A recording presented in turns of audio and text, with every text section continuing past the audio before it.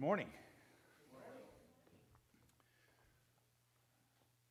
Now, I hope you will understand, if you've ever worn glasses and you've tried to wear these masks, I can't see my notes. And I could preach for 3 straight hours. So you don't mind me putting on. I am vaccinated several times. All the state has required, and I'm glad you're here. When our pastor asked if I would supply for him today, he is on a very serious mission. He's attending a convention in Nashville, Tennessee. I want you to pray for him as he takes part there. Today, I am preaching from the book of Romans. And so if you have your Bible and you want to look it up there, fine. We're going to put it on the screen. But I'm just glad that you're here today. My name is Bill Phillips. I am a retired pastor. I was just adding it up. I decided, I followed the leadership of God 58 years ago to be a preacher. I didn't think it was that long, but I started thinking, I've been married a long time, and it was way before that I started this mission with God to be a proclaimer. So this morning, I'm going to be preaching from Romans chapter 12. It's a very interesting passage. It's one that I have studied myself way before I became a preacher, and I found out that it touched my heart, and I pray that it will help yours too. I've titled the message, Learning to Apply His Word, and really it's about doing something very specific. It's learning to apply our relationship to Christ in a non-believing world. Because if you'll stop and think where we are as a nation, as a world, you will soon discover that we live in an ungodly world where the regards of life are thrown away, rampant disregard for others is prevalent, where God is disregarded, and if anyone speaks of a personal relationship with a living God, you're frowned upon if you ever happen to mention it. I guess we could say, Houston, we have a problem, because we do.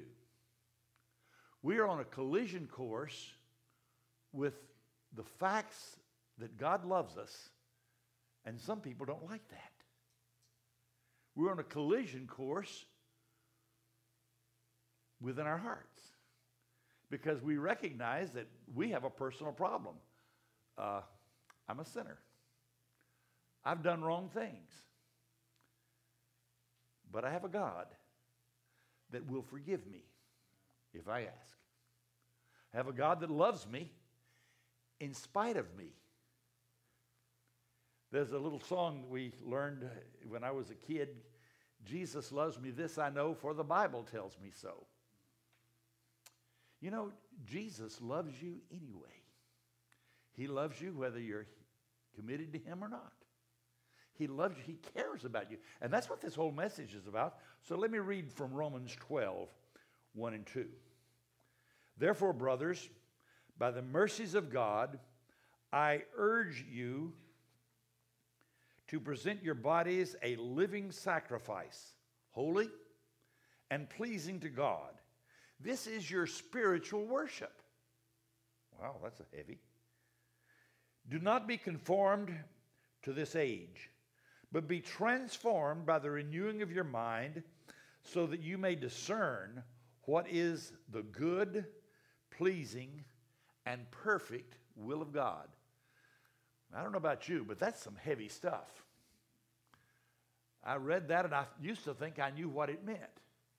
And the more I've read it, I found out places that God is saying, you need to work on this, Bill. I'm trying to get through to you on this. So today, I want you to work with me and see if we can do that. When we learn to apply his word, the first thing I want you to notice is that a living sacrifice to God requires a transformed life. A life that is changed on the inside. And so as we begin to look at that and understand what that means, there are at least 3 things we could point out about it, but I left some space in there. You can write them in the corner if you think of something else, because there's many more. But a living sacrifice is a life that is given to God, given to Him. This is where I started out. I grew up in the deep South Louisiana. My ancestors were Cajuns, French-speaking people that, well, it was like my great-grandmother would start talking to me and she'd break into French. I said, Maman, ne parlez-vous français? Oh, mes chers. I mean, oh, my son, I'm sorry. And she'd start talking right back into it. She didn't understand or wasn't able to speak a lot of English. Why should she? Everybody else around her spoke French. And so she did. And as she got older, I watched her grow. She had become a Christian. She was raised in a group that the only thing she heard was people speak in another language. It wasn't English. It was Latin. She didn't understand it. But somebody told her that God loved her and that she was important. And she listened. My great-grandfather was Olenty Gautreau. And my great-grandfather was a wonderful old gentleman. He had become a Christian and had given his life over to try and understand God. And once in a while, he would try to say things to me, and he would, in English, I could understand him. I learned a lot from the old gentleman. Many times after church on Sunday, we would drive the 50 miles down there and have lunch with my grandparents and great-grandparents. And I learned from them the importance of serving God. I realized, though, personally, that I was a rebellious young man. I started out early with lies and disobedience to my parents. And that doesn't have to wait till you're 13. Right? Does that ring a bell? Yeah, sure does. And I started understanding that I was a sinner. I remember in the second grade, I started figuring out the Bible says that one of these days, God is going to come back and we'll meet with Him. So I figured this thing out. It also said He's going to come when you least know it. And I would go to bed at night, and I honestly, before my God, I'm telling you this is the truth. I would go to bed at night realizing I was a sinner and needing to make recompense or whatever it was with God. And I would say, Lord, I believe You're coming now. I believe You're coming now. I believe You're coming now. I believe You're coming now. And I'd get so tired. I said, Lord, maybe there's somebody else to start believing You're coming now. And I'd go off to sleep. Many a night I did that. I thought about it for at least 2 years as a kid growing up. I grew up understanding that I needed God in my life. I didn't have Him there. I knew facts. I knew words, but I did not have relationship. I remember there was a particular time in church one time, I walked up to the front and told the preacher, I want to give my heart to God. He said, that's fine, son. Have a seat. And I did. And you know who sat down over there? That same little boy that was in the bed for the last 2 years saying, I wish You'd come now. I wish you don't come now. Don't come now. I was no different sitting on the front row. It wasn't walking down an aisle. What was it? The preacher said, we're glad He's come. I said, well, what did I do? I just walked across the church. And I bowed my head, and I thought about it later. I bowed my head, and I said, God, I want You to forgive me and come into my heart. I want You to wipe out my sins and take over my life. I was about 11 years old. I started crying. You know why? I had relief, finally. I had given it up to God, and He changed me. He started working on me. And by the way, He hasn't quit.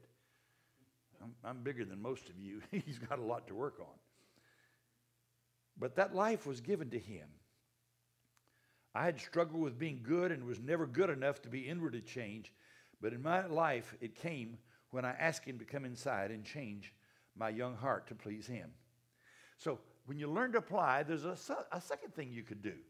It's a life desiring to please Him. When I gave my heart to Christ, I wanted to please God. How do you please God? Well, you go make something for Him? He's already had one of those. Well, what do? His Word says you listen and you obey. There's an old song written, probably a couple of 100 years ago. It says, trust and obey. For there's no other way to be happy in Jesus but to, what's the words? Trust and obey. Because you can trust God. God loves you. He cares about you and me. And He wants us to do it. So a life that is designed to please Him is this way. The Apostle Paul had a life-changing experience on a road to Damascus. The Bible tells us he met Jesus and was totally changed. Then he spent the rest of his life finding ways to help others to see the need. Today we're reading from his letter to people living in Rome. This book in the New Testament has been a life-changing book to read. Many passages are now embedded deep in my own memory. They point to a clear direction to make a personal peace with a God and then to live a life of joy and fulfillment. And that really is God's desire for us, that we have joy and that we please Him. So how do you please Him? You do what He says. I think it makes Him smile. If you think God smiles, that's, by the way, is a big fancy long word, anthropomorphism. That means applying to God the things we understand, that He pleases and He smiles. God loves us and cares. He wants us to please Him, and I want to please Him. And that life that we try to do pleasing Him is a life of spiritual worship. That's what it's about. In other words, in all that I walk and do and say, it ought to be a life that I'm worshiping Him with my life. Now, I have a lot of hobbies. My wife thinks that maybe my hobby is cooking. Oh, I cook. I'm a good cook. I don't clean up well. She has to go behind me and spend most of her time cleaning up what I tried to cook. I just don't do the good there. But then I thought maybe I was going to be a person that would maybe work on old cars as I retired. I still have a car in the backyard. It's just rusting away. I told my daughter she could have it, and she's letting it rust away too. But it didn't make that. I ended up finding a hobby that I had played with as a 12, 13-year-old kid, amateur radio, and had just loved it. But you know what? I found that even in that hobby, I found a way I could help others. I became a chaplain. Somewhere along the line, I also have a degree in accounting, and I became the treasurer. I just did things like you do. Every person here has a place you can be, and as you give your life back to your community, back in your area where you are, you can be a spiritual, worshipful person that you can give back to others in what you do. And I believe that God wants us to find ways to help others.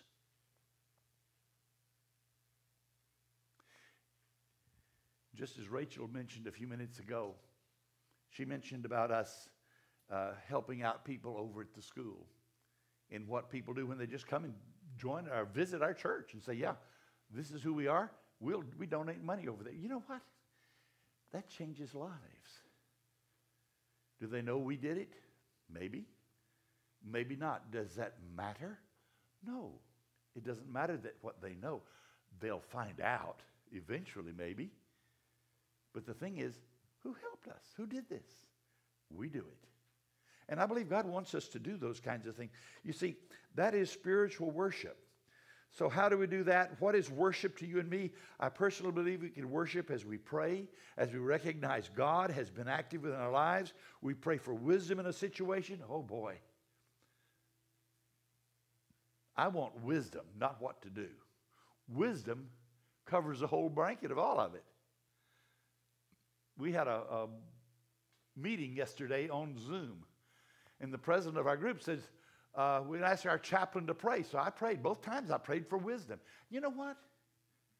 We had wisdom. As we came through the end of the day, the decisions we made were good ones. And I believe it's going to be a help because we prayed for wisdom. Now, as you look at this, we pray wisdom in a situation even when it works out and we say, wow, that was God at work. He loves you. And He loves even me. He wants to demonstrate his love for us so that we can ask him to live in a holy, pleasing life.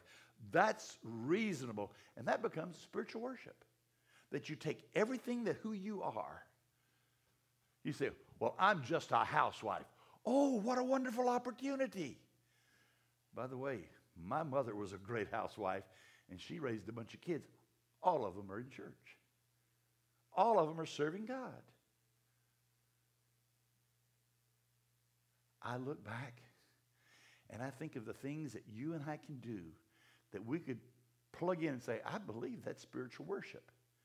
If it isn't, ask God to help you improve it, and it'll become that. Let's look at the second thing, and these big words. I had to take a whole class in it one time in seminary. It's called ethics. They don't offer much of that in college anymore, but they do have some classes that way. But really, a transformed life produces ethical results. Now, for that, I moved to the last part of chapter 12. It's a long passage, but I want you to know where it is, and I want you to be able to plug into it as time comes along. Now, this is what it says. Love must be without hypocrisy. So, detest evil, siding to do what is good. Show family affection to one another with brotherly love. Outdo one another in showing honor. Ooh, that's a biggie. Do not lack diligence. Be fervent in spirit. Serve the Lord. Rejoice in hope. Be patient in affliction. Be persistent in prayer. Share with the saints in their needs. Pursue hospitality. Bless those who persecute you. Bless, do not curse. Rejoice with those who rejoice. Weep with those who weep. Be in agreement with one another. Do not be proud. Instead, associate with the humble. Do not be wise in your own estimation. Oh boy, let me say that again. Do not be wise in your own estimation. Do not repay anyone evil for evil. Try to do what is honorable in everyone's eyes. If possible, on your part, live at peace with everyone. Friends, do not avenge yourselves. Instead, leave room for his wrath. Wow, leave room for his wrath. I wonder if we do our wrath, if he says, well, if you think you'll handle it, I'll leave it with you. But he said, leave room for his wrath. He said, God says, I can handle it. And he does. For it is written, vengeance belongs to me. I will repay, says the Lord. But, and then, by the way, that was that last little phrase, Old Testament. And then Paul reached into the book of Proverbs, and he quoted this. Now, you listen. Paul's such an interesting character. As he wrote, he would say things, and I could almost see him saying, you get a chuckle out of it. But listen to what Paul said. If your enemy is hungry, feed him. If he's thirsty, give him something to drink. For in so doing, you will be heaping fiery coals on his head. Do not be conquered by evil, but conquer evil with good. There we go, that evil good stuff again. Well, let's see what this does.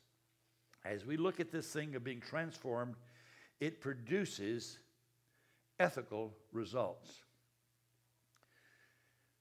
How do you apply his principles? Well, without play acting. The word hypocrisy came from two Greek words, and we just almost brought it into the English language. If you read it and heard it out of the Greek, you'd say hippo something. It means hypocrite. It's play acting. That's what he was play acting about. And he says, don't be play acting. Have you ever noticed how often we can play act something? Oh, I'm not talking about charades. I'm not talking about other things, but I'm saying in play acting and, oh, I care about you. Baloney? Do we really? We need to ask God to work on us on those parts where we don't. asking God to help us on those parts where we should, and we haven't done it. Well, hypocritic actions can be rampant. And we know when we are blowing a smoke screen, don't we? Don't do it.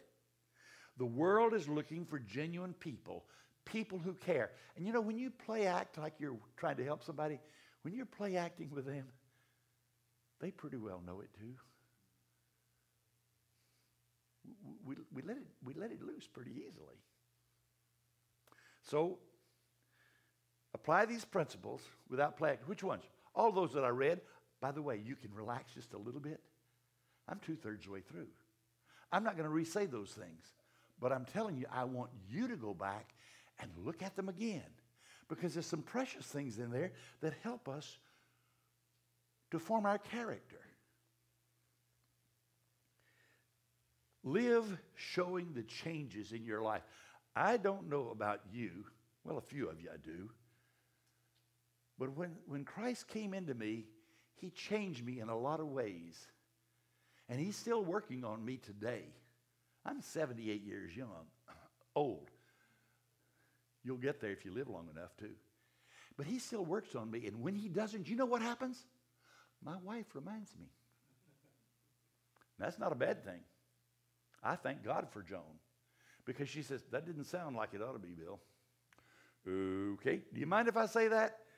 Well, down in my heart, my old mean self says, I wish you'd shut up. No, dear, go ahead and say it. And my wife, because she too is working on these things, she gives me spiritual insight. You know what? I go to a men's group on Saturday mornings. I missed it yesterday because I was on the radio on a Zoom meeting. But I find that they help me. Our small groups help each other. That's precious. That's priceless.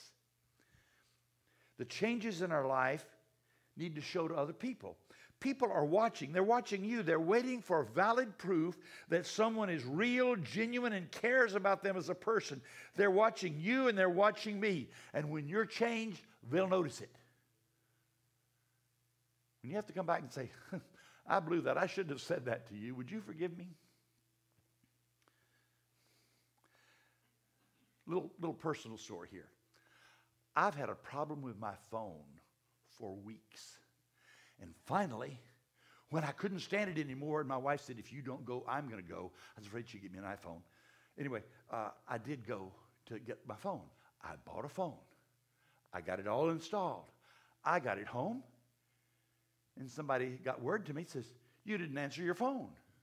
About 2/3 of my phone would go somewhere else. Put a long story short, there was something bad in the phone. They've given me a new one, and so you know I'm not going to answer it now. Joan has it back there shut off. But in that process, I had so many times to the place I bought it, and then back to my provider, Verizon. And I went in there, and I was so upset. They said it was a SIM card, S-I-M card. Well, I'd never seen the thing. It's hidden inside the phone. But they wanted to put a new one in there, and I walked in there ready to do it. Said, do you have an appointment? No. We're not having appointments. We aren't taking appointments today. I said, mister, I've got we're only taking appointments today. I said, well, that's a good way for me to deal with this thing, blah, blah. He said, sir, we've had a death in our staff, and I didn't get to attend the funeral. I'm here trying to help people. I left. I walked out 6'4", and I got to the car. I was 5'2". I felt terrible. And I started to tell John about how the guy had treated me, and I felt bad about even saying it. Monday morning, I was outside the store 20 minutes before they opened. When I walked in, I said, oh, Lord, maybe he won't be there. You know who met me? That same guy. I said, can we get things started differently? What's that? First, I want to apologize. He said, well, no, you have. I said, no, let me handle it. I want to apologize for how I felt, and I'm sure it came across that I was upset. He said, your phone wasn't working. We're going to fix it. I said, yes, sir, but I'm sorry. I know that you've had a death in your church, in your office, and I'm concerned. He said, well, thank you. He said, there are a lot of people in line, but I'm going to take you first. He sat there with me, put a new card in it. I thought it worked. It didn't. It wasn't that. It was the phone. I ended up having to change the phone. But everywhere I went, I started saying, Lord, how can I be a witness to them? Now, my friends that called me, and one of them said he's going to watch today, Larry, I really did go back to Best Buy. And those guys says, he's here again. Who's going to do it? I dealt with every one of their technicians. And they finally said, sir, there's something wrong with the phone. It's not you. It's not Verizon. It's something. They replaced my phone. Made a mistake taking my wife with me. Before it was over, I had upgraded and paid another $100 to get a bigger, better phone because I was going to economy. My wife didn't want me to do that. But I looked back at that and I thought, I needed to be a better witness when I went. And I was trying to be that. And I believe I was. You see, you're on mission with God. You are on mission with God. That's what we're here to do. God gives us the freedom and joy to be busy doing things that will build up His kingdom and help people believe in Him. He waits for us to ask for His kind of wisdom, to be doing what pleases Him and points others to Christ. It's true in your home, with your family, in your job, and wherever you go throughout the day. One more thing. A transformed life will produce joyful living. I enjoy life. I got that phone fixed. You know what I did Friday? My grass needed just a little bit of trimming. I was out halfway through the yard when I realized it was raining. I was wet just top to bottom. And then when I went in, Joan says, did you get wet? Yes, ma'am. But I relived that witness that I'd had this week with a dumb phone. And I prayed for those people. I think that's what we're supposed to be doing. Well, maybe not you, but me. Because I want to be more like Him. I want to be more like He wants me to be. Now, let's watch. Let me put it this way. Rejoicing with others in their hope, in their affliction, and by praying. That's what we do. That's what was in all that passage there. In hope. They're looking. They're wanting hope. They're wanting help. In affliction, we've got people that are hurting. When I asked that man, how was he doing about the man that had died, he says, well, we're reaching out to the family. We're doing some things. I tried in just a small way to show him that I cared. And I promised him that I'd pray for him. And I have been. Let's not bring the affliction, but be aware we need to respond to needs. I watched as a church in the Portland area did something. They started a new church. It was started about, 2 years, 3 years before this church was started. Jeff Orge was the pastor. And Jeff said they started doing things to reach out to the people. If there was a need, they would meet the need. One of the things they started doing, they started just people, when they leave their church to go to church that morning, they'd put something in the bread in the bread maker. And when they got home, they'd find out who had visited, get a fresh loaf of bread, and take that fresh hot loaf of bread and hand it to them. Another lady says she baked cookies just to tell people, don't want to come in? We just want to say thank you for coming. I thought that was pretty neat. But you know what we're doing here at this church? Providing things at the school. I bought many backpacks, haven't you?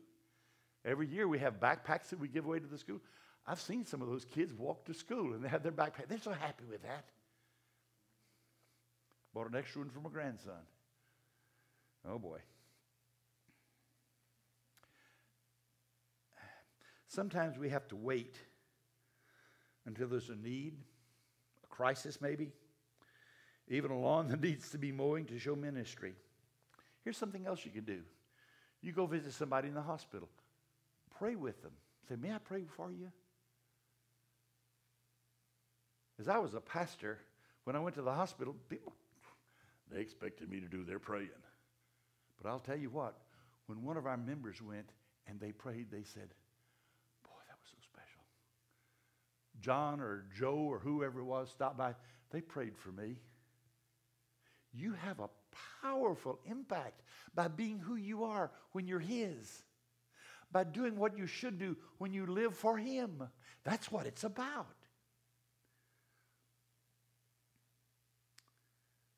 Your ministry is magnificent and it'll be a blessing. Pray with them.